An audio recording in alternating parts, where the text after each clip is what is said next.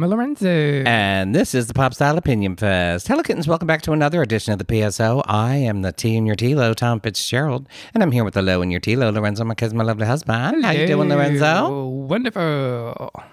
You're always doing wonderful. Yes, of course I am. Especially now. I mean, it's nice. I do enjoy the holidays and Christmas. We talk about that. Yes, I know. And I was being sarcastic when I said he's always doing wonderful because I've been with him for 25 years, and I know that is not true at all. But I do love my man. Oh, my God. Hello. You're mostly wonderful. I'm mostly wonderful. So are you. Anyway. Mostly. Yeah, but anyway, it's all about, Christmas and the holidays. Christmas. And, yes. We had our cookie exchange party over the weekend. It was a lot of fun. And it was, just in time because I don't think we could get anyone to socialize at a Christmas party now. I know. It was nice. We had family members. It's getting scary out there again. And friends, they came and they all brought cookies and we exchanged cookies. And it was awesome because now we have a ton of cookies. Yes, we do. And they're all different. And I like, it was nice. It was nice to have people over. And then we had this weird reaction afterwards when we realized, it's, Christmas is still 10 days away. Like we did our big to-do and have a house full of cookies and, it's still 10 days before we actually... Go ahead. But it's nice to have people over and, some of them we hadn't had in our place for 2 years now. Yeah, I know. It was really nice to have people it was over. Nice. So we have a bit of a mishmash of topics today. We want to talk about a movie that we just finally caught that's still out in theaters, but it's been out for a couple months. So it's just a light sort of review of Last Night in Soho because we loved it very much. And that will segue into we decided to do a year-end retrospective and each come up with separately our top 3 TV shows and top 3 films of 2021. I should announce this is our last podcast of 2021. We're taking the holidays off as we usually do. So this would be the perfect time for us to do that. It's our year-end closeout, look at 2021, the films and the TV shows. And, just a look back at the year. It was a strange year. It started off on badly. And then we all got optimistic, and then we all had a brief period of happiness, happiness and unbridled optimism. Yes. And then, I refuse to give in. Whatever, we'll talk about this, but right. I'm not going to give in to despair. I'm not returning to the depths of 2020 because Omicron is raging. I am vaxxed and boosted and wearing my mask. And I hope more people do the same. Anyway, so we're going to talk about our best of the year. And then after that, we're going to completely spoil the latest episode of And Just Like That. We're diving deep on And Just Like That. And we talked about it after last week's podcast and thought, this show is wildly overwritten. There's way too many reviews being written already, and I'm not criticizing anyone for doing that. We're all working in content production, and this show is very discussable. But I'm already turned off by the amount of recapping that's going on out there. Not that there's anything wrong with any specific recapper. It's just certain shows they become wildly over discussed, and we're like, ugh. However, you and I have such a deep and lasting understanding of these characters in this show, such a deep history with the show. And because it's not a written recap, you get to foist all your Sex and the City expertise on you don't have to rely on me to do the writing, that sort of thing. It's just more of a T-Lo thing than, And I think everyone is talking about it. It was the most watched premiere on HBO Max this year, last year. Yeah, something like that. So we'll get to that. It's a very, and the latest episode is, Carrie confronting Natasha, Big's former wife, and it really draws on 20 years of history with the show, and so we're the perfect people to talk Natasha, about. What a bullshit name. What a bullshit name. I still say that every time I hear someone named Natasha. Samantha's immortal line. Anyway, so we're going to do that at the end of the podcast. Now, let's talk about Last Night in Soho. Yes. The reason... Okay, so we got a screener for it a couple weeks ago, and screeners this year... I know this is no one listening to this who doesn't work as a reviewer is going to feel any pity for us. Boo-hoo. But they're all time limited this year. So you have 72 hours to watch it. When they drop it in your inbox and you have 72 hours, you're allowed to watch it. So I caught it. I've been wanting to see the film all year. It's Last Night in Soho stars Anya Taylor-Joy and Thomasin McKenzie, who is an up-and-comer. She was in The Power of the Dog. She was in Jojo Rabbit a couple of years back. Right. Oh, I forgot about that. Yeah, she was the girl in Jojo Rabbit. Oh my God, yes. So, and it's really stylish, and it's partially set in the Soho of the 1960s, the swinging London of the 1960s, and Anya Taylor-Joy was born to wear those clothes. Oh my God, that's why her red carpet was all based on right, those looks. So I really wanted to see it, but I didn't turn to Lorenzo and go, oh, we should sit and watch it together. I didn't think you would. I wasn't sure you'd be interested because I also know it turns into a horror movie at the end. Right. And I was like, I don't know if that's really going to appeal to him. I don't like horror movies, but so I watched it and was completely blown away by it. Then I watched it a second time, and then I was like, Lorenzo, you got to watch this before this expires. Right. And you were screaming. And I don't mean screaming in horror, screaming in joy because in the first hour of that film. I worship that lady, first of all, and she looks amazing. Anya Taylor-Joy. She looked amazing. Yeah, amazing. And also Mackenzie. What's her name? Thomasin McKenzie. She was good. She was very, very good. I thought she was very good. But the appeal of this movie for me, aside from Anya being the number one, because she's just so damn watchable. My God. Her first line, the first look she gives is just dancing. You're and all practically applauding. But it's the style of the movie, the style of the filmmaking that makes this one. If the third act hadn't fallen apart, this would have been easily one of my top 3 picks of the year. I agree. Easily. If you could take the first, say, 70 minutes of the film, right, and just call that a movie, that would be one of the best movies of the year. I totally agree. It is so damn stylish. And I do not mean stylish in the fashionable sense. That's only part of it. It's stylish in how the story is told. Edgar Wright, the director, who has been around a long time. This is and he's done horror-tinged stuff before, but this is his first sort of foray into female-centered storyline. And it is very much a female-centered storyline. It gets into cliche about certain, aspects of being a woman in the world. But, and I don't want to give too much of that away, but in the way it depicts, the storyline is that, and this is all in the trailer, so I'm not really spoiling. I will not spoil the movie. There is a twist, and I'm not even going to tell you about exactly what happens. I'm glad I didn't know about the twist. I did not know about the twist. Yeah, we're not even going to touch the twist, except to say I thought it was disappointing, and it dissolves the logic of the film in a lot of ways. But I'm not going to get into that, because to me, that isn't even the point of discussing the film. The last 45 minutes or so of this film, it's not a disaster. It truly is not. You can sit through it, absolutely, and you're not like, oh my God, this is horrible. You're just like, oh, okay, well, that's where that went. The story wraps itself up well. It dots every I and crosses every T. So in that sense, it's a good script, and it's well done. But there is a turn towards straight up horror film after the first 70 minutes. And cheesy, very cheesy and horror. It loses a lot of style. Yes. That's the part. I don't mind horror film, and I don't mean necessarily. It's more like an Italian giallo film, like the slasher. All the blood and. That's actually good. Mm. Thank you. I know. I did good film school, bitch. I understand my references. So it has a lot of that to it. That sort of European horror of the 1960s, where it's like girls splashed with blood or whatever. Imagery I'm talking about. I'm not giving away any sort of any sort of spoiler there. But so I'm not opposed to it being a horror. It sets itself up in the beginning as a horror film. I mean, because it has a supernatural quality to it. It has a ghost. Right. You feel that she's being haunted by spirits. And that is it sets that up before she even moves into this apartment. She sees her dead mother in the mirror all the time. And even her grandmother says, are you still seeing her? So Thomasin McKenzie is set up as this character with vaguely supernatural abilities, or she's a little crazy. But they do let you try and. But I thought it was going to go like that, more like a haunted house kind of like. It does, but it takes. We're not going to get into it. Yeah, it's right. Anyway, I can't. I just want to say, the scene that starts with the opening strings of Cilla Black's "You're My World" and ends with the closing note of Cilla. It's an extended scene. Is quite honestly my favorite sequence in any film in 2021. I mentioned on Twitter, it's one of the most cinematic jaw-dropping.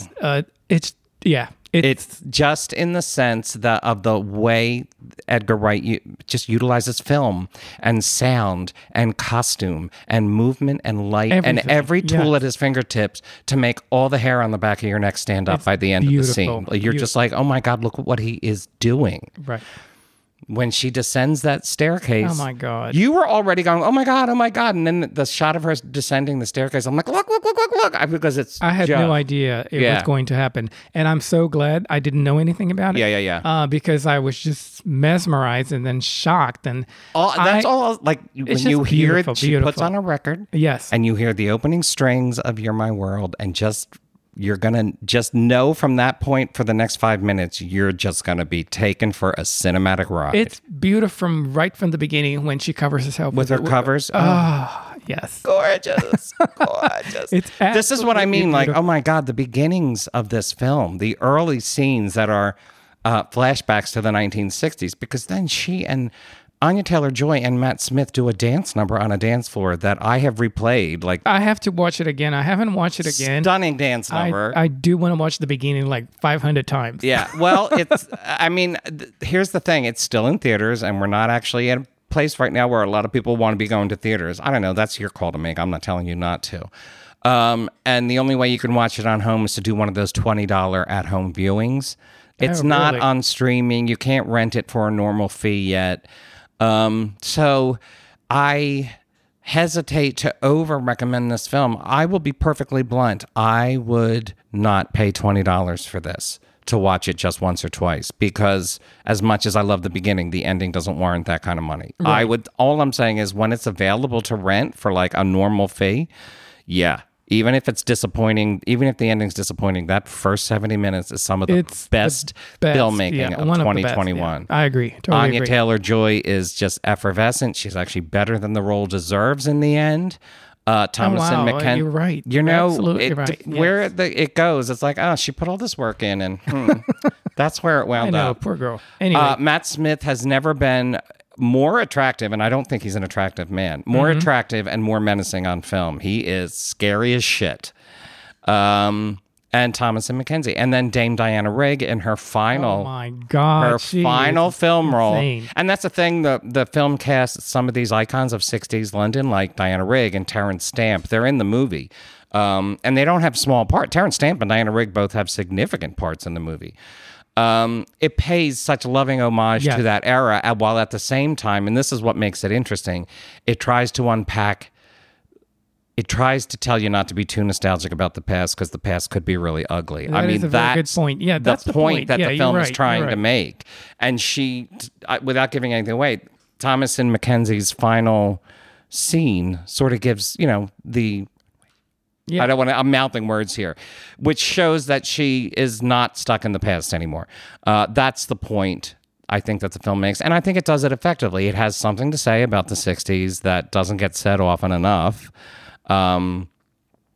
In a sort of Mad Men way, in a sort of, it looked fantastic, but there was a lot of rot underneath it. That's basically what the film is trying to say. The lighting, the cinematography, everything is just beautiful. The costumes are great. How about her musical number with the... Oh my God. Puppet on the String, which is actually a real song. It was the 1967 Eurovision entry. Whoever from choreographed England. that is... The choreography is very Fosse.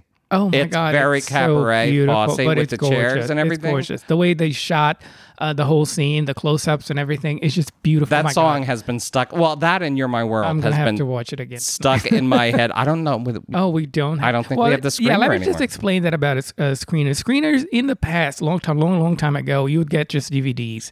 So they would show up. They would come in the mail. Yeah, they would come in the mail, and you get DVDs, and then you could watch them. But then they decided that let's do more the digital versions, which they send you an email with a link, and then you follow the link, and then you watch the movie. Sometimes you can watch it for a month or more, but sometimes they just give you a link for 72 hours. Yes, which sucks, because sometimes you Nightmare Alley. It dropped in this week. We were or late last week, and we were planning that party, and I was like, I'll get to that later, and I went to it 3 days later, and it had expired because you had opened it. So sometimes you can't open it. If you open it, then you only have like 72 hours. But they don't tell you that until you open it. No, they don't.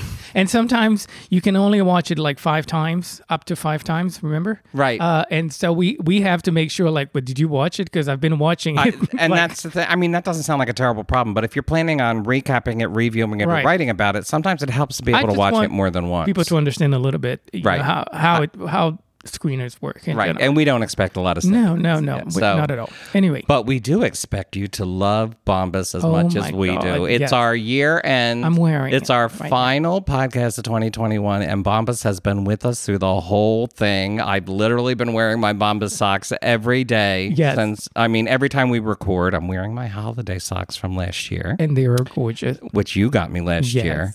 And I just want to say the holiday, the gift boxes that Bombas socks come in. They're perfect. Are so great for storing ornaments. Yes. We stored a bunch of ornaments in them last year. Because we only have 10 of them. We have about 4 of those gift boxes. Anyway, Bombas' mission is simple. Make the most comfortable clothes ever and match every item sold with an equal item donated. So this holiday, when you gift Bombas to someone on your list, you're also giving them to someone in need. It's a give-give. Bombas designed their socks, shirts, and underwear to be the clothes you can't wait to put on every day. Everything they make is soft, seamless, tagless, and has a luxuriously cozy feel. They're made from super soft materials like merino wool, pima cotton, and even cashmere, which makes them the perfect cozy winter layers. There's a pair of Bombas socks for everything you do. They come in performance styles for every sport, holiday styles for when you're feeling festive, and lots more. Bombas t-shirts are made with thoughtful design features like invisible seams, soft fabrics, and the perfect weight, so they hang just right. Bombas underwear has a barely there feel with second skin support that might make you forget they're even there in a good way. Bombas are the coziest gifts for everyone on your list, and thanks to their festive gift boxes, which we mentioned, you don't even wrap them. No, their boxes are really beautiful. Sturdy, lovely graphic design on the front. Yeah, I'm telling you, they're perfect for storing ornaments. All you have to do is the giving. Socks, underwear, and t-shirts are the 3 most requested clothing items at homeless shelters in that order. That's why Bombas donates 1 for every item you buy. Bombas are made to be the perfect gift and made to give back to those in need. So, happy giving. Go to bombas.com/TLO and get 20% off your first purchase. That's BOMBAS.com/TLO for 20% off. Bombas.com/TLO. Thank you, Bombas, for all your support in 2021. I know. Amazing. Amazing. All right. So, Last Night in Soho, loved it. Absolutely. Even the fact that it didn't totally sour me on the film. I would still tell people to watch it and be like, don't have high expectations for the way it ends. But man, the way it starts off is so good. It's not horrible. No, the way it ends, but it does change your mood. It does. It does. You're watching something, and then all of a sudden it becomes something else. It becomes something else. And you just have to go with it. And I went with it. And I don't like horror movies at all. Yeah. But I was like, all right, I'll watch it. But I was like, oh, okay. It loses a lot of its stylishness when and it just becomes a fairly basic horror film. It goes from a masterpiece, in my opinion, to something a potential masterpiece. It could have been a masterpiece. Yeah, the beginning is just absolutely stunning. Now I have to watch it. All right, so I will mention now that we each picked our top 3 films of the year and our top 3 TV shows of the year, and then we each picked our 3 honorable mentions under both categories. And we did that because we had to sort of coordinate our list. And what happens is that we wanted to make certain that certain things were on either one of our lists, but we didn't want our list to replicate each other. Right. Or we would just be mentioning the same film. So, that's the thinking behind it. Some of Lorenzo's favorites are my favorites as well. Exactly, but we had to negotiate. We're like, all right, if we're going to do a podcast, let's make sure we're not just mentioning the same stuff. But the list is we're faithful here. We negotiated this. In fact, I just called him the C word for taking something away from me before the mics were flipped on. So we Lorenzo's shaking his head. I'm sorry. Go ahead. So okay. We'll start with film or television. What do you want to do? Let's start with... we did Last Night in Soho, so why don't we segue into that? All right, fine. And we'll each mention our first and then our second. You go. What's your first? The Power of the Dog. No doubt about it. It's an amazing movie. First, I have to explain that my choices are usually movies and TV shows that I can't stop thinking about it. Like I watch it and I get up the next day and I'm still thinking about it. Those are kind of the way I measure And The Power of the Dog is Benedict Cumberbatch, Kirsten Dunst. What kind of impact a movie has, or a TV show, on me? But so The Power of the Dog is the one directed by what's her name? Jane Campion. Jane Campion, thank you. She's an amazing director. Mm-hmm. She directed the piano. And The Power of the Dog is just absolutely beautiful. The cinematography is gorgeous. The acting is superb. Everyone is so great. The story is fascinating, heartbreaking, just very interesting. Yeah. Again, I didn't know anything about the movie. We watched the trailer, but I didn't know much about the story, so I was kind of surprised where it went. But it's just beautiful and haunting in a way, and it's just Benedict Cumberbatch. I've watched him before, but this to me is like such an interesting role for him because he's playing somebody that I did not expect he could deliver. I didn't expect that he could be that kind of guy. So he did a phenomenal job. Kirsten Dunst, of course, phenomenal. Anyway, love the movie. I'm reading the book now. Oh, are you? Yes, I didn't know that. Yeah, Netflix sent us the book. So the book. Oh, that's right. The book is great too. Also enjoying the book. Yeah, my number one choice. I've watched it like 5 times already. I just love it. Love it. Beautiful movie. I will say that that didn't make my potential top 3, and it didn't make my honorable mentions, but I did love this. I agree with everything you just said. I love the film, and I'm glad it's on one of our lists, right. Because it does deserve that recognition. Deserves to be nominated. Not that being mentioned on this podcast is some sort of prestigious award, but okay, my number one, if you've been listening, you might already realize this because I've already declared it my number one of the year, is The Green Knight. The Dev Patel film based on the chivalric poem Sir Gawain and the Green Knight. Arthurian legend recast in a 21st century manner. It was very diverse or colorblind in its casting in a lot of... No, it wasn't colorblind actually. But it was diverse in its casting. Putting Dev Patel in the center of a story and having Sarita Chowdhury play basically Morgan Le Fay of our Arthurian legend.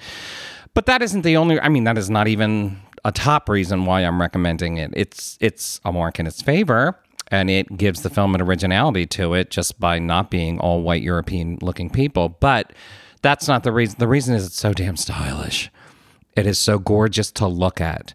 Not just the costume design, which is truly some of the best fantasy costume design of the year, but... the cinematography, the way it uses the natural world around it and everything, it gives you a sense of Camelot, which is ostensibly England, but not necessarily England. But it gives this idea of Camelot as being a truly mystical land in a way that I have to say, I just finished the Lord of the Rings trilogy, my annual viewing of it. And listen, I will never badmouth those films. But Peter Jackson's approach was to... situated in the natural Earth world so that he could make the point that Middle Earth is, if it's not Earth itself, it's an allegory for Earth, or it's an extension of Earth. These people live in a real world, in a physical world. He was very famously did not like to overly depict magic, in too flashy a way, even though Lord of the Rings is filled with magic. The approach for... The Green Knight is the opposite, where the world just looks like so fantasy. Just walking through a forest, it looks enchanted. Right. It just looks enchanted. I never want to give away the big scene. You know which one I'm talking about. Right. And I won't. But there was a point at which you're like, oh, okay, this whole movie is just a 14th century poem in cinema, as close as they could get to it in film form, in cinematic form, which means really strange things happen that never get explained. He just goes through these series of vignettes, which usually teaches him some sort of Christian moral lesson at the end of it. So it's just different. It's just different in from so many other films. But so many other films that have retrod that same ground, that same sort of sword, and it's definitely not Game of Thrones. It's definitely not Peter Jackson. It's its own thing, and yet it feels ancient and rich in a way I rarely ever see film able to depict. It is a beautiful movie. You feel like you're just getting an old story being retold for you. So that's my number one. What's your number two? Number two is The Lost Daughter, directed by Maggie Gyllenhaal. And starring Olivia Colman doing a phenomenal job. Also, Jessie Buckley does a fantastic job. And Dakota Johnson being Dakota Johnson, she's okay. But it's a phenomenal movie. It's the reason why I picked this movie is because I can't stop thinking about it, because it's a wonderful story about this woman. She goes on vacation, and she's faced with her past when she sees a mother and a daughter.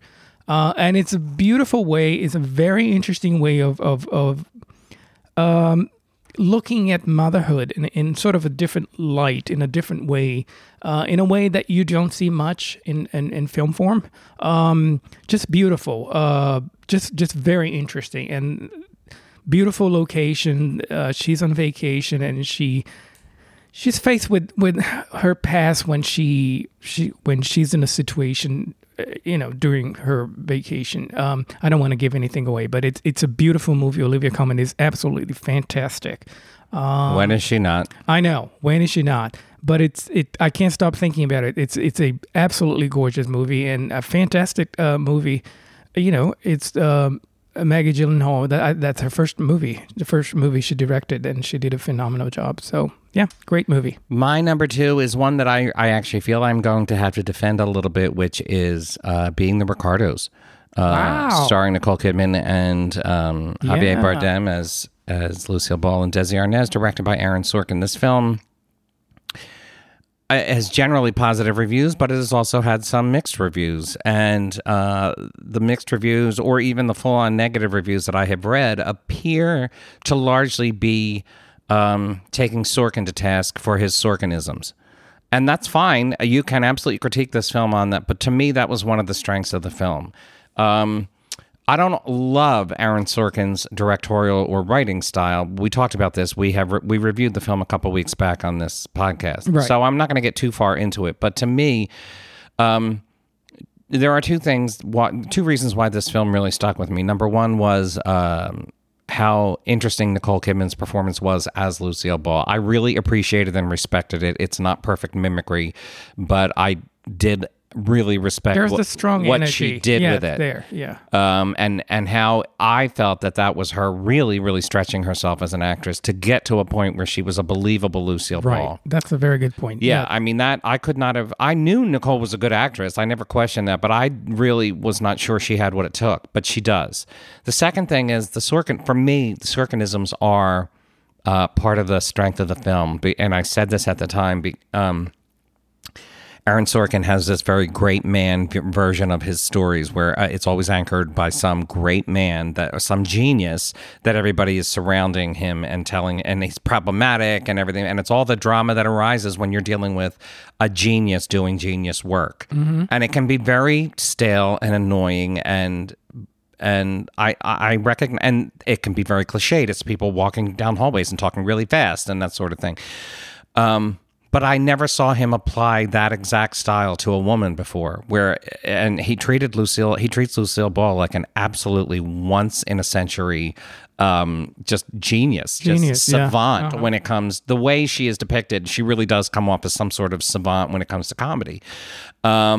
And he brings all the Sorkinisms to that. She's difficult sometimes to deal with. The people around her are constantly stressed out. She changes her mind, and then they all have to scramble. That sort of. It's all very Sorkin. But I really liked seeing all that sort of great man style of filmmaking being applied to an iconic woman that way. It was an interesting take on Lucille Ball. It wasn't something I could have predicted, and it didn't feel. I know a lot of people dismiss it as typical biopic, and I guess so if you compare it to like the Mark Zuckerberg film or the Steve Jobs film. But that's the point, in my view, is that you never see films like that made about difficult genius women. And true. Lucille Ball is a great person to hang that particular trope on, instead of someone like, the Elizabeth Holmes from Theranos, like they're making those Theranos movies and, whatever. There are genius women in technology, but to take a genius in the arts and do a movie about her that way, it made it my number 2. Perfect. Your number 3? Number 3. My number 3 is an Italian movie called The Hand of the God, which is available on Netflix right now. Again, it goes back to what I said, movies that I can't stop thinking about it. This one is directed by Paolo Sorrentino, and it's pretty much his story growing up in Naples.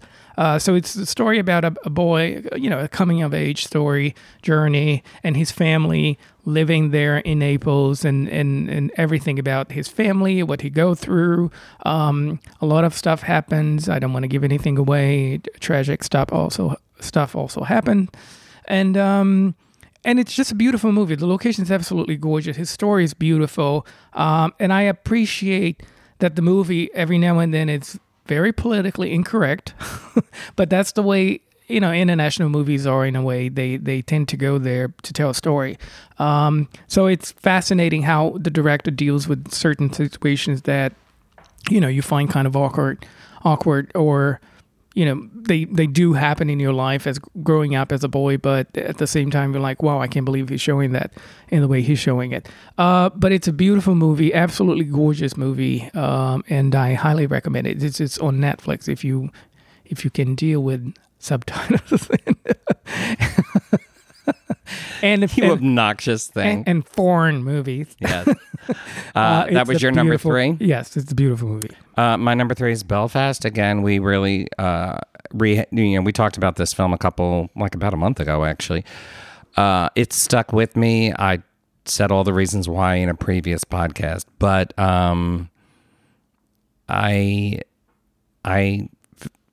it's a film that sticks with you. If you've lost people in your life, you will understand the film's sentimentality and the rather rosy glow it has of the past. Right. I think that's a very self-conscious thing on director Kenneth Branagh's part. He's smart enough to know what he's doing. He knew he was doing a very sentimental film.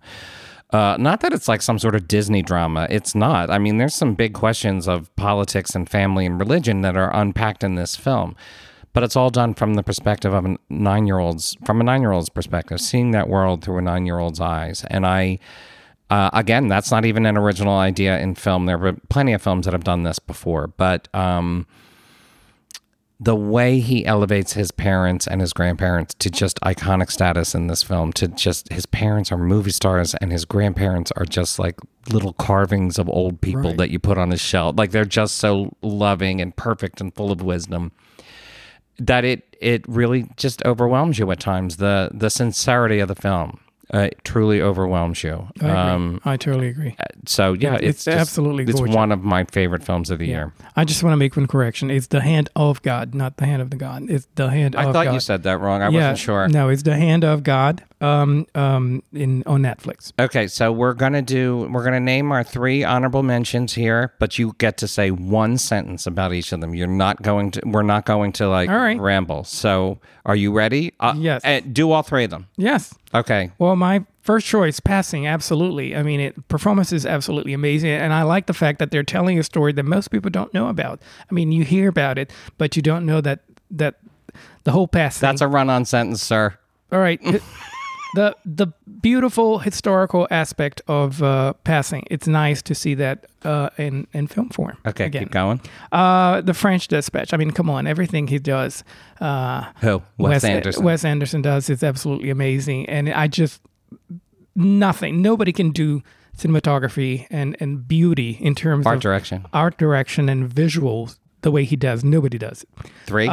Red Rocket. I watch it and you're going to go like, wow, really? Yes. Simon Rex is absolutely phenomenal as a washed up porn star moving back to his small town in Texas. That's all I need to say. His performance is absolutely amazing. And I love when directors and movies go there to, some story that we never tell. Anyway. All right, my honorable mentions also Passing, largely for the same reasons, but it very, very thoughtful direction from Rebecca Hall, who brought real nuance to a story about being a light-skinned woman of color, and pulled from her own family experiences to make it. No, it's not. It's not. I can right net it, bitch. Spencer, Kristen Stewart as Princess Diana in a story that is not biopic at all. It is more horror film. It's more psychological drama, and she really nails the essence of that woman without mimicking her. And then my final, which I won't even go into, is One Night in Soho for reasons that I've already outlined. Yes. But that had to make the first 70 minutes of that film is so beautiful that it's got to be on some sort of list, even if the rest of it doesn't hold together. All right, I'm going to now moving on to the world of television. Yes. I'm going to start. Go ahead. And then we'll go back and forth. So my number one, and these are not, it's number one on my list. I wouldn't call it the number one show, but it's in my top three. WandaVision. People forget that was this year, but it came out in January of 2021. Oh, wow. And it was a sea change for the Marvel brand. I wish it could have signaled something more for the brand, but actually none of the Disney Plus shows that have come along since then have been quite as creative as WandaVision was. It also boasted two of the best performances anybody has ever given in a Marvel project by Elizabeth Olsen and Paul Bettany. Just fantastic performances from both of them. On top of which, it gave us one of the biggest memeable moments, viral moments of 2021, yeah. which was Agatha All Along and Catherine Hahn's spectacular performance. Absolutely amazing as Agatha Harkness. Yes. Just everything about it. It was creative. It did dead perfect homages to sitcoms of the various decades. Dead perfect theme song homages. Some of those theme songs were stuck in my head for weeks. The art direction was fabulous as the house kept changing and the costumes kept changing. They really kept it was just one of the most unusual shows of the year, and it pulled off all of that weirdness and all of the special effects while at the same time it turns into a Marvel movie in the last episode, but if the beginning every other episode of the show was an unusually nuanced portrayal of grief and how it can send you into a delusional state of mind. Right. So it really stuck with me for the rest of the year, and I wish the rest of Marvel, Disney Plus stuff had been this good. I have nothing against some of those other shows, including the currently airing Hawkeye, but none of them come as close. No, I think it was a surprise for everybody. I loved it, and I'm not even into comic books. My first choice, of course, is The White Lotus. Yes. Yes. I have to say, again, I was not expecting to be what it is. I love the fact that it's about white people and white privilege, but and it kind of fool you a little, thinking that maybe these characters will change, maybe these people will change, but they don't. They don't right. change. And I read a lot about on Twitter people disappointed that these people hadn't learned anything, but it's just not real. These people are going to be the same. They leave the location, they leave the hotel, the resort place, and they're going to be just the same assholes that they were before. But it makes you think, makes you analyze and experience in a way their world. And I just love it. I love it because I worked in the hotel industry for a while. So I know exactly how it is and how guests can be and how employees can be, behind the scenes and all that. So I really appreciate it. I thought it was a great show, risky at, sometimes and went places that you were like, you couldn't believe it. So it was great. It was a great show, and I loved it. Loved everybody. Jennifer Coolidge, of course, and everyone. And Murray Bartlett. My God. I would have loved to have put that one on my list as well. It ranks high. The White Lotus is one of my favorite moments. But my number two television moments of the year. My number two is For All Mankind on Apple TV Plus. Yes. Because that season 2 finale was one of the best hours of television I have literally seen in years. You have to go and watch the whole thing to get to that point. I honestly don't feel that the show was a slog to get to that point. But it's a commitment because there are a lot of storylines that run through a season and things change for certain characters and you have to just follow them along. And boy, and I don't want to make it sound like the only reason to watch the show is for that season 2 finale. It's the best reason to watch the show, but it is a really great examination of an alternate version of the 1960s right. and 1970s.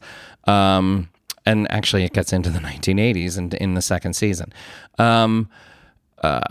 We've talked about it before, but real quick, the premise of the show is that Russia beats the U.S. to the moon in 1969, and that alters the entire course of the space race. In effect, it never actually slows down; it only ramps things up.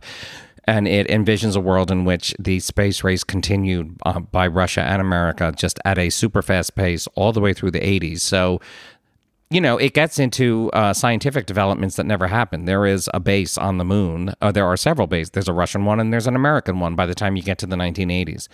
But it also is, taking you through the lives of the people who are working for NASA. It's very much the right stuff, except it's an alternate version of the world. And one of the shows, the number one actual reason to watch the show is in the third or fourth episode. I'm just going to give this away.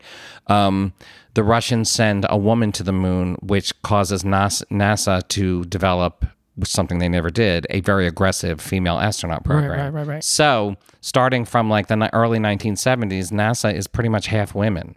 And then as the story progresses through the 80s, it ends in the Reagan years at the end of season 2, and then there's a big time jump. But it's a version of NASA where half the directors are women, where, some of them have been on the moon before, some of them have been on the moon several times. So that's what makes the show so interesting. On top of everything else, it's Mad Men level writing in terms of the relationships and that sort of thing. So I will stop there, but it is great. And it is a phenomenal show. That season 2 finale, you'll cheer and you will weep. And you will hate that it ended. It's really that good. Okay. Well, they are coming back with the... Yeah, season 3 is coming back. Yeah. Yes. So my second choice is, of course, Hacks. I mean, it was so... Also wanted to put that on my list. Yeah, so unexpected. Jean Smart, oh my God, brilliant performance. Mm-hmm. I also enjoyed a lot Hannah Einbinder. Love her. Yes. Her character, you hate her character, but you love her performance. I thought it was just great. Again, it goes, I like when people have an idea that, it does seem like it's been done many times, but they give it a different spin. And I think this is it. I just love the idea of having these two women doing the same thing, comedy, from different generations, going through the same thing they go as a woman. And just fascinating to see their perspective and to see that somehow they connect and disconnect and connect again. Just brilliant performance. They really have an incredible chemistry.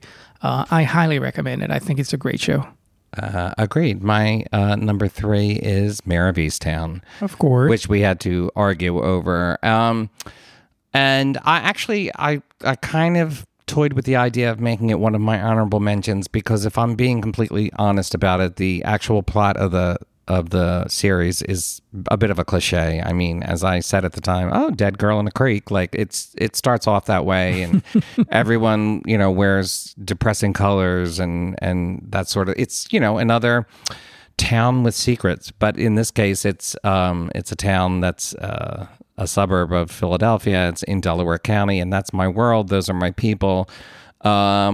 So for me, there was a lot of fun watching the Philadelphianisms, the Delaware Countyisms that pop up and they get a lot of it really, really close. And it was ask any Philadelphian or anyone from Delaware County, it was a joy watching Kate Winslet try and wrap her mouth around that accent. And she almost nailed it. But those aren't all. The reason to watch it is that the performances are amazing. Kate Winslet, fantastic performance. Jean Smart, a fantastic performance. Julianne Nicholson, fantastic. Those 3 women are just the heart and soul of the film, of the series, and they elevate it past a simple small town murder story with a twist. Didn't love the twist at all, in fact, but the acting is so well done, and the entire ensemble cast is so good. It's hard for me not to see it as one of the best shows of the year. No, yeah, and everyone was talking about it. It was interesting to see something here in Philadelphia. Right. It was just great. Yeah. It was a great show. You don't see that much on TV. My third choice is something fun, more, different. It's Squid Game. Squid Game, I think, for a long time, I couldn't stop thinking about it. I thought it was a great show.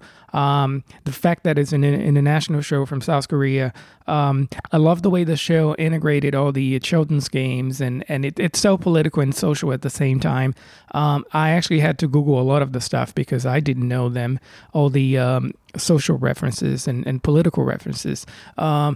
That, you can watch the show and forget all that, and it's still a great show, entertaining. But if you want to go a little deeper and find out more about the inspirations, the games that they play, and all that. It tells so much more about these people and their lives in South Korea. I thought it was absolutely fantastic. I love the idea that you have, such a huge success for an international show. For, most people don't know. I mean, it made me go and look for more Korean shows and to watch. Right. So that alone, I think, is phenomenal. Agreed. All right, I'm going to give my one sentence reviews of my honorable mention television shows. First one, Ted Lasso. A surprise maybe, because I've been critical of the show in the past, or at least not as into the hype surrounding it. But getting past all that hype, it is some of the most nuanced comedic writing of adult relationships I've ever seen on television. The Dr. Sharon and Ted relationship is just an amazing thing to watch unfold, because you just don't see grown-ups acting that way on ostensibly, funny shows. Fantastic performances. You can't not love the cast. It deserves a lot of its praise and a lot of the rewards, even if it is overhyped.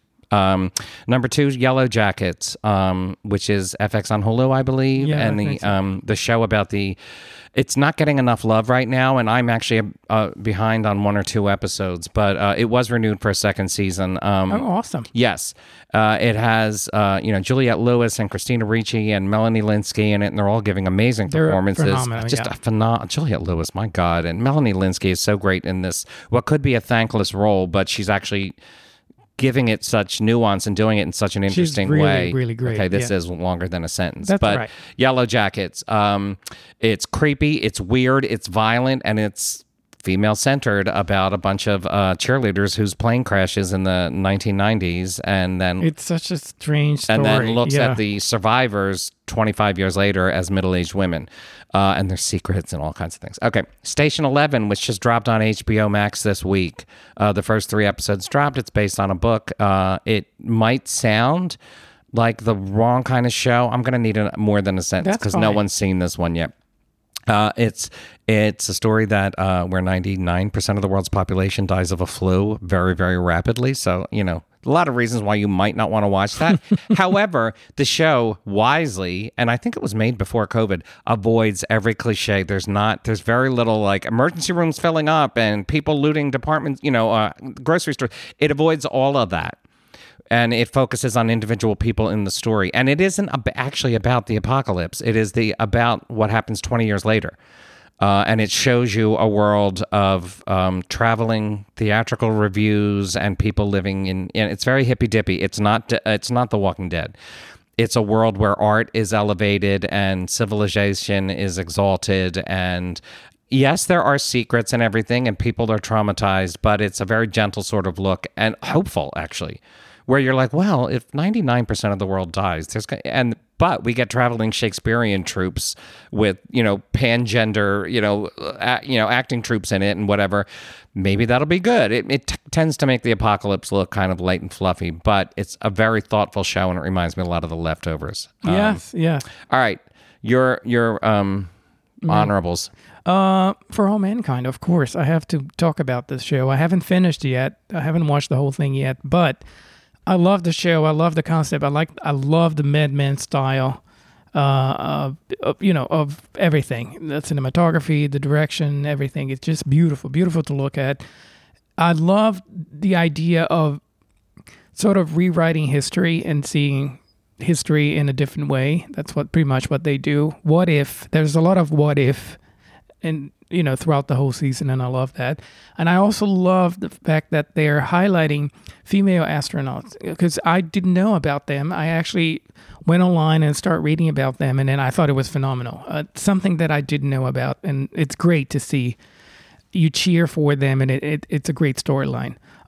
Second on, It's a Sin, the BBC, I think it's the BBC show about the AIDS crisis, and what I love and the LGBTQ community. Yes, and what I love about it is that I never had watched a show about the AIDS crisis based, in London or in England. I mean, through their point of view and through their eyes. I had never watched. It's always an American point of view or an American, approach to it, how we saw it here.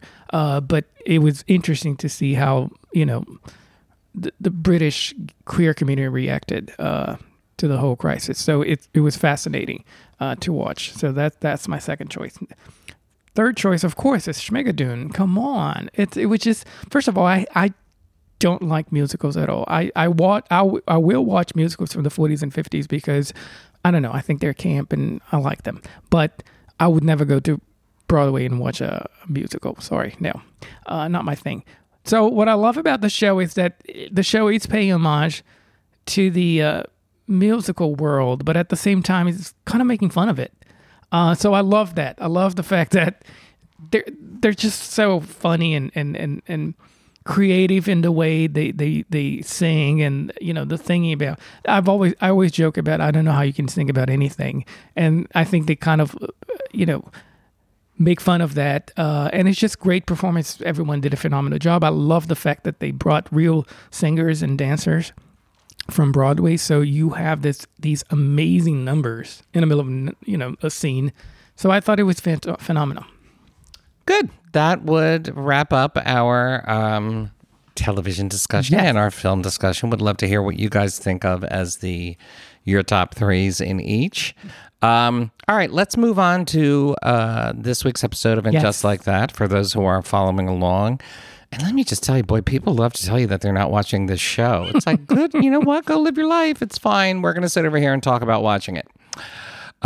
Because as we've said before, we have a long history with these characters. And maybe you you said you loved this episode. I don't think this series is bad. Like, people are like, disaster. And I'm like, I'm not seeing this. It's actually getting fairly good reviews. I think the show is good and bad at the same time, and I'll explain why. It's very Sex and the City that way. And look, I get it. If you don't want to watch this type of women, I get it. I absolutely understand why you wouldn't want to. But the show, for me, is doing a fairly good job of navigating what lessons these women kind of need to learn at this point in their lives.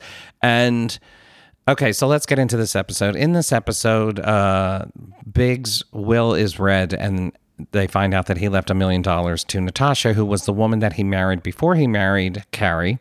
And then Carrie and he had an affair while he was married to Natasha. And then Natasha caught Carrie in her apartment and chased after her and fell down the steps and broke her tooth. So Natasha has all the reasons in the world to hate Carrie. And it was a big thing back in the day. It was Carrie's worst story. Like, it was the worst thing Carrie ever did, honestly. Right. Because she was cheating on Aiden at the time, who she was engaged to. Yeah. And her life fell apart for it and everything. And I understand if you're watching this show and you're like, oh my God, it's just the old storylines. They're bringing them back. But I actually think they're doing a fairly good job of pointing out how you reach your middle age.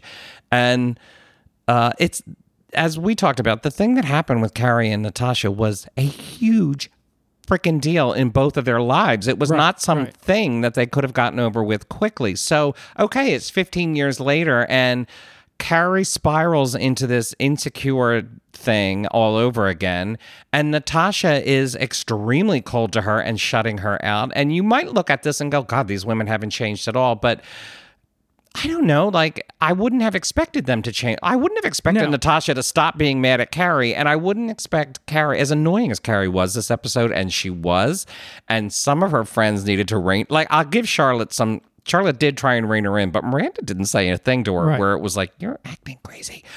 But I understand why Carrie would get that way. In fact, there's a great line where she acknowledges that she hasn't been this way in 15 years, that the fact that Big had one final secret that he kept from her caused her to just fall back into. So, I mean, as someone in their age group, I'm like, yeah, okay, maybe they're rehashing old storylines, but I had no problem seeing Natasha again if I'm a fan of the show.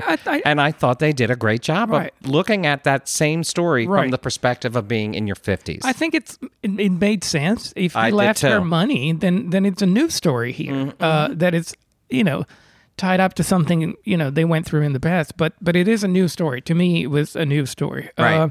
Anyway, I thought it was very interesting, and I talked about it with you, that how Natasha reacted, I thought it was absolutely perfect because I mentioned to you that I had a very good friend, one of my best friends. We had this huge, horrible fallout, and we never talked to each other anymore, and we never, I completely forgot about him in a way. And then he's found me and sent me an email, I guess because of the Tom Lorenzo site or whatever, and wrote this long email about how he's so sorry, that it was completely his fault, that he feels horrible, that he, mature and learn, blah, blah, blah. And I was like, all right, delete. And I deleted the email and I didn't reply because, I'm glad you got there. I'm glad you moved on and you became a better person for whatever reason. But I moved on. You're not in my life anymore. So to make a long story short, I think that's what Natasha is pretty much saying to Carrie. It's like, all right, I don't need to deal with you anymore. And and it was very clear. She said that, I don't need you in my life anymore. And it makes sense. And Carrie should respect that.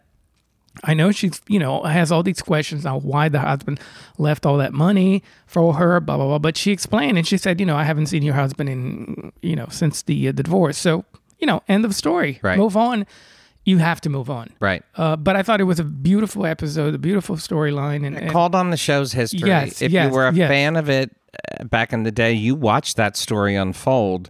And Carrie really was horrible back in those days. And I can understand sometimes your worst actions come back to haunt you. Right. And that's what I thought was happening in this episode. Not Carrie rehashing her 30s and her insecurities about her husband so much as her guilt resurfacing. And I thought that was pretty evident in their scene together. Yeah, but where it was very much Carrie carrying around a shit ton of guilt. But I love that the show didn't cave in the sense that Natasha's going to be all sweet and they're going to be friends. And I forgive hope her. not. Why would she forgive her? Yes, I hope not. That I thought they handled it very, very well. Like that grown-up women. Yes, Carrie, get your shit together. I never want to see you again. Goodbye. Okay, now let's talk about the general. One more thing about Bridget Moynihan's. I thought she was great in it. I thought she got right back in character as Natasha again. It's fun because it's like you've seen Bridget Moynihan in other stuff. She had that cop show for years. But it's fun to see these characters slip back into these roles. And like we've seen Sarah Jessica Parker in other roles over the years, but it's specifically in this episode where she was in the back of the SUV with the girls and having a complete meltdown. I was like, all right, this is her. This is Carrie. This is not just SJP. All right, so let's unpack some things. I think I'd hate the way they're handling Carrie's grief. Yeah, but they did the same bad job when she broke up with Big. Remember, they went to Mexico and all that stuff. And actually, I disagree with you on that because wait, let me finish. That's the prime example of how they should be handling this. In the first movie, when Big left her at the altar, she was depressed for a full year. They had to drag her to Mexico. She stayed in bed for 3 days. She didn't talk to people and everything. Like, she wallowed in it back then. And I would think her actual grief. She's very quippy. And yeah, I mean, the show is dealing with it. She's walking around. She can't sleep. She's rifling through Big stuff and everything like that. But she's still getting one-liners out. She's still going out to lunch with the girl. And I'm like, I don't know. She doesn't feel like a person grieving to me. She feels like she's obsessing over another breakup. Interesting. I would think her grief would be a lot more monumental than that. I think she's getting over it far too quickly. But they would need season 2 for that if they keep going. I guess, but why don't they do a time jump? Right. Why don't they say it's 6 months later and we didn't have to watch Carrie being a horrible mess for... I get it. I get why you wouldn't want the show to become about her grief. But she's still great. I mean, the reading of the will would be, what, at most 3 weeks after his death? Like, you could have skipped all that. Yeah. I do. So I don't love that. No, one thing I loved and I was laughing out loud is Anthony's character. He's still an asshole.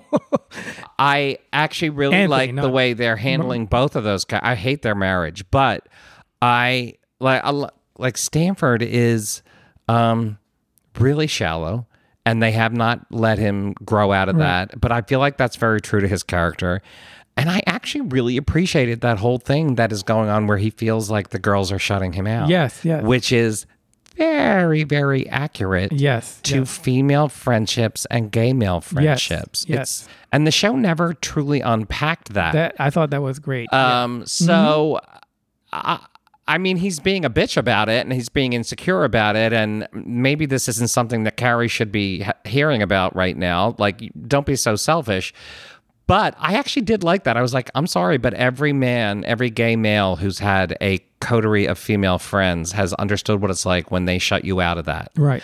Having said that, I think the show is doing a good job of being nuanced enough about it where I don't think Stanford has a right to expect to be one of the girls when one of the girls is a widow and going through the that's a point as a gay man where you really should understand there's only so much I can give here. She's going to be relying on other women more than me. Right. So I feel like it's good that the show is unpacking that, even if they're not doing it as deeply as I might like. Same thing with Anthony. Still shallow, still opinionated, but I really loved the sourdough comments about Charlotte's child declaring themselves non-binary. I actually think all of that is being handled fairly well. There's an issue about how the show is handling its diversity and its wokeness, but I will say that I have a friend, my oldest friend, who has a child who is not much older than Charlotte's child, who also has declared themselves non-binary. I know my niece, who is 8 years old, has classmates who have declared themselves gay or queer, or I've heard, mentions of having crushes on other girls and stuff like that. And I just think Anthony is correct that we are living in a time where you just got to expect this from kids. You have to respect it, but you don't have to buy into it because they're living in a world where all of that is now an option for them. And they are the first generation that are living in that world. So they're going to cycle through those options. And some of them may be non-binary or trans. That may actually, but some of them may actually just be trying on their options. No, and I thought he gave a great response. In a very funny, obnoxious bitchy way, he gave great advice, I thought. Right. And he's just a fun character. He hasn't changed. Love his character. Right. He's still very gay in the way we know the character. Loved everything about it. I also love that Charlotte does not have an issue with. Right. She's trying to do the right thing for their child, but she isn't freaking out about it. Right. I do like that the show is mentioning and bringing all these subjects and things, but it feels like a list of things that they have to go through, and they're assigning them to certain characters. Sometimes, every now and then, it doesn't feel like it's coming. I am not loving Miranda's lesbianism. Now Miranda is bisexual. I believe in all of that.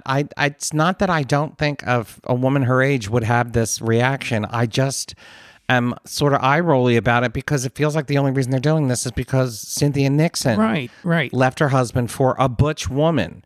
I believe Cynthia's wife identifies as a woman. I'm not sure now, but it mirrors Cynthia Nixon's own life so much that it just tends to reinforce this idea that queer people should only have queer relationships on screen. And she's also dealing with alcohol issues. Yeah. So it's like, all right. It's very heavy-handed. It is. I mean, it's like they're just assigning these issues that we want to, make sure we address, on the show. But then we're just going to assign them to, okay, now you're going to be the bi-curious one. And then it's just too much. I just wish if they were going to go this route with Miranda, and I did think about it. I was like, of the three of them left, if they wanted to do a queer discovery storyline, hers is the one that makes the most sense.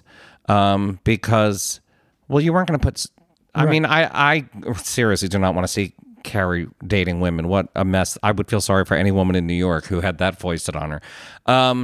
And Charlotte's marriage... Steve and Miranda have always been a problematic couple, have always had an awkwardly negotiated relationship. So the idea that in their 50s, their marriage is non-existent actually tracks.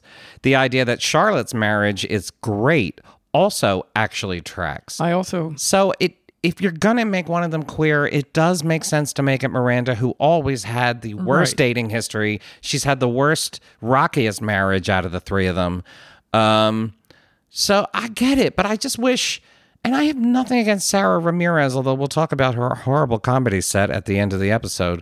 But I just am like, so you just mimicked her. Like, couldn't she have fallen in love with another femme or something like that? Did it have to be another? And I really have to reiterate this. I'm not opposed to butch representation, non-binary representation, or queer relationships on camera. My only sort of complaint here is that it just too closely mimics Cynthia Nixon's life in every way, that it feels like, I don't know, you can't expect her to stretch herself as an actress. You just have to have her replicate her own life. I also don't like the way they're treating the husbands. They have no lines. They're just nothing. They're just peeing and complaining about their loss of hearing, and I mean, a lot of that stuff is we get it. You're all in your 50s now, and I guess 50, middle-aged men aren't fun anymore. Whatever, but they are driving that home a little too hard. They basically have no lines, and they're just in the background complaining about something. I don't like that at all. Also, didn't like the fact that they mentioned Samantha again. I mean, just drop leave it alone. Just drop it. I hate it. Drop it. I hate it. I'm enjoying the show, but I'm also, I got parts about it that I don't love. Right. I don't know. I don't have much more to say than that. I think we're probably going to check in every week on this podcast and do a little recap of that week's episode. We'll have to talk about the stand-up. The stand-up. Okay, so the last 10 minutes is Sarah Ramirez doing a Netflix special, and they just let her do her set. And it was as unfunny as anything I've ever seen. It was just a polemic. It was just someone saying how great it was to be queer and non-binary and accepted. And I get all that. I agree with all that. But again, it feels like something it's supposed to be a comedy set, and nothing was funny. And it just felt like I say this as a queer person, it felt like being preached to. It didn't feel funny. And it felt tacked onto the episode, like, oh, we have to give a queer woman of color a voice. So here, we'll shove it in here. Instead of integrating her into I want Sarah Ramirez in the storylines. Right. I want the other actresses of color, like Sarita Chowdhury hasn't shown up yet. I want them all to have their own storylines. It's not that I'm complaining about that, but a 10-minute comedy set is so not Sex and the City. That's just not something. They're just watching the whole thing, and I'm like, wow, we're spending 15 minutes on this. It wasn't really. It was probably only about 6 or 7 minutes, but it just didn't even feel like an episode of the show. Why not integrate them into that universe instead of tacking them on? And it doesn't even feel like... They would never have that much time spent on something like... In the old show? No. Like, something a character is doing. Never. Yeah. Never. They wouldn't show someone singing an entire song up on stage. No. It wasn't... It felt like a Netflix special, and I'm just... And a very unfunny one. Yeah, that's the part that I don't like at all. I'm glad the show is addressing all these new things. But it's doing it in a clumsy... But it's just... Sarah Ramirez is one of the writers on the show. Oh, is she? Yeah, so I'm assuming she wrote that bit. Oh. They deliberately employed younger writers. It was a big deal made about it. Younger writers and women of color. Although Sarah Ramirez she's like 46, 47 years old. They probably could have gone a little bit younger. That's the one thing I wanted to say. I forgot about Bridget Moynihan. I thought it was really interesting because when Natasha was first introduced, she was that young bitch. She was younger than Carrie, and Carrie couldn't compete because she was so young. And without getting into it, I really loved that conversation because it was two women in their 50s and they were contemporaries, and all of that got erased. Right. The idea that they were not in the same generation just sort of evens out at the end. Right. And I did like that. I did like that perspective of looking back on the literal sins of your youth from your middle age, and you're like, shit, I got to renegotiate this again? Right. I did like that. I thought that was dead on. I was never crazy about Natasha, the character. She was fabulous. Are you kidding me? No, but I mean, her story but now, yes. And she misspelled something. Remember? I can't remember what she. It was something in the wedding announcement, wasn't it? Yeah, the woman is a moron. Didn't you say that? Something like that. They were so mean to her back in the day. Anyway, she said. Something there. She misspelled she there. misspelled there on. I think it was the wedding announcement. Yeah. Anyway, sorry I couldn't be there. Yes. Yeah. Right. Anyway, that tells you how much we know about the show. Anyway, I thought her character this time was very, very clever and intelligent and just mature. I do find it odd that she's high ranking in the fashion. Well, she has a good job in the fashion world. Does Carrie not write any fashion pieces? I guess not. The show is very vague about what Carrie's life is now. I mean, you're not making a living off that podcast. Well, I doubt it very much. I mean, her husband is. I know, but I wonder, does she not write it all? I don't think so. Yeah, You never see her write anymore. Because they had to bring podcasts into the conversation. Which is fine, but Instagram, podcast. I actually would have liked it more. When I heard that they were making her a podcaster, I thought, okay, that's so right. But I thought she would have her own brand. Not a guest. Guest on a show where she feels like an outsider. Yeah. Like Carrie Bradshaw would have, she'd be like not that she would be like a Real Housewife, but because she wouldn't, but she would have a whole lifestyle brand. Right. She'd have a line of Cosmo glasses and exactly. She'd have her own podcast. That's the part I don't I think they're trying to make it. And I think the scene in the restaurant where they got a bad table and they were being slammed in the back, I was like, see, this to me, maybe I'm reading too much into it, but I do feel like the show is negotiating in New York City where you're no longer the hot thing. You're no longer getting the best tables and that sort of thing.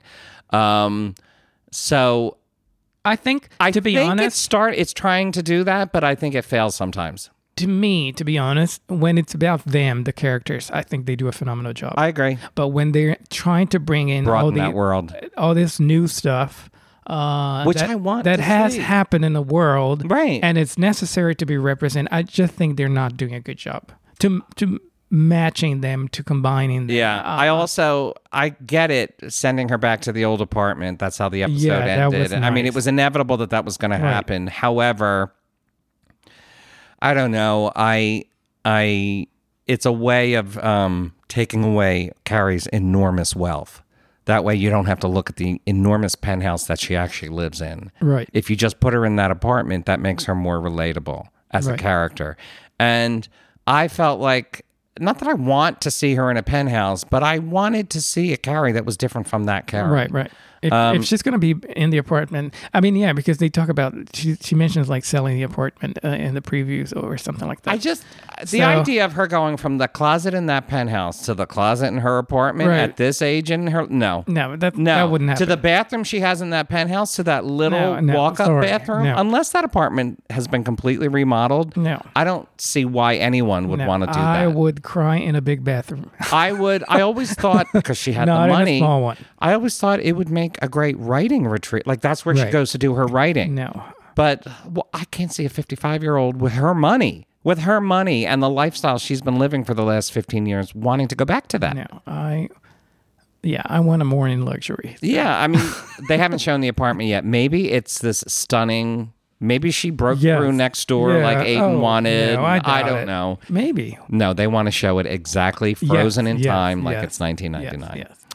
But anyway, I'm still enjoying the show. Would love to hear what you guys are thinking of the show. Don't really want to hear from people who aren't watching the show. We've heard from enough of you. Like you mentioned the show on Twitter and you get 20 responses. I'm not watching. I hope the show gets canceled. All right. Well, we're over here talking about it. Okay. Anyway. It's our last podcast of 2021. Yeah. We will be back the first week of 2022. Until then, you guys do everything you can to have a safe and happy holiday, and we wish for the best for all of you in the new year. And we cannot thank you enough for your support this year. Listen, it was never ever take a weird year, and you guys were with us every step of the way, and we hope we were with you every step of the way. So we really appreciate all the support. Love you all. So take care of yourselves, and we'll talk in 2022. Bye-bye. Bye.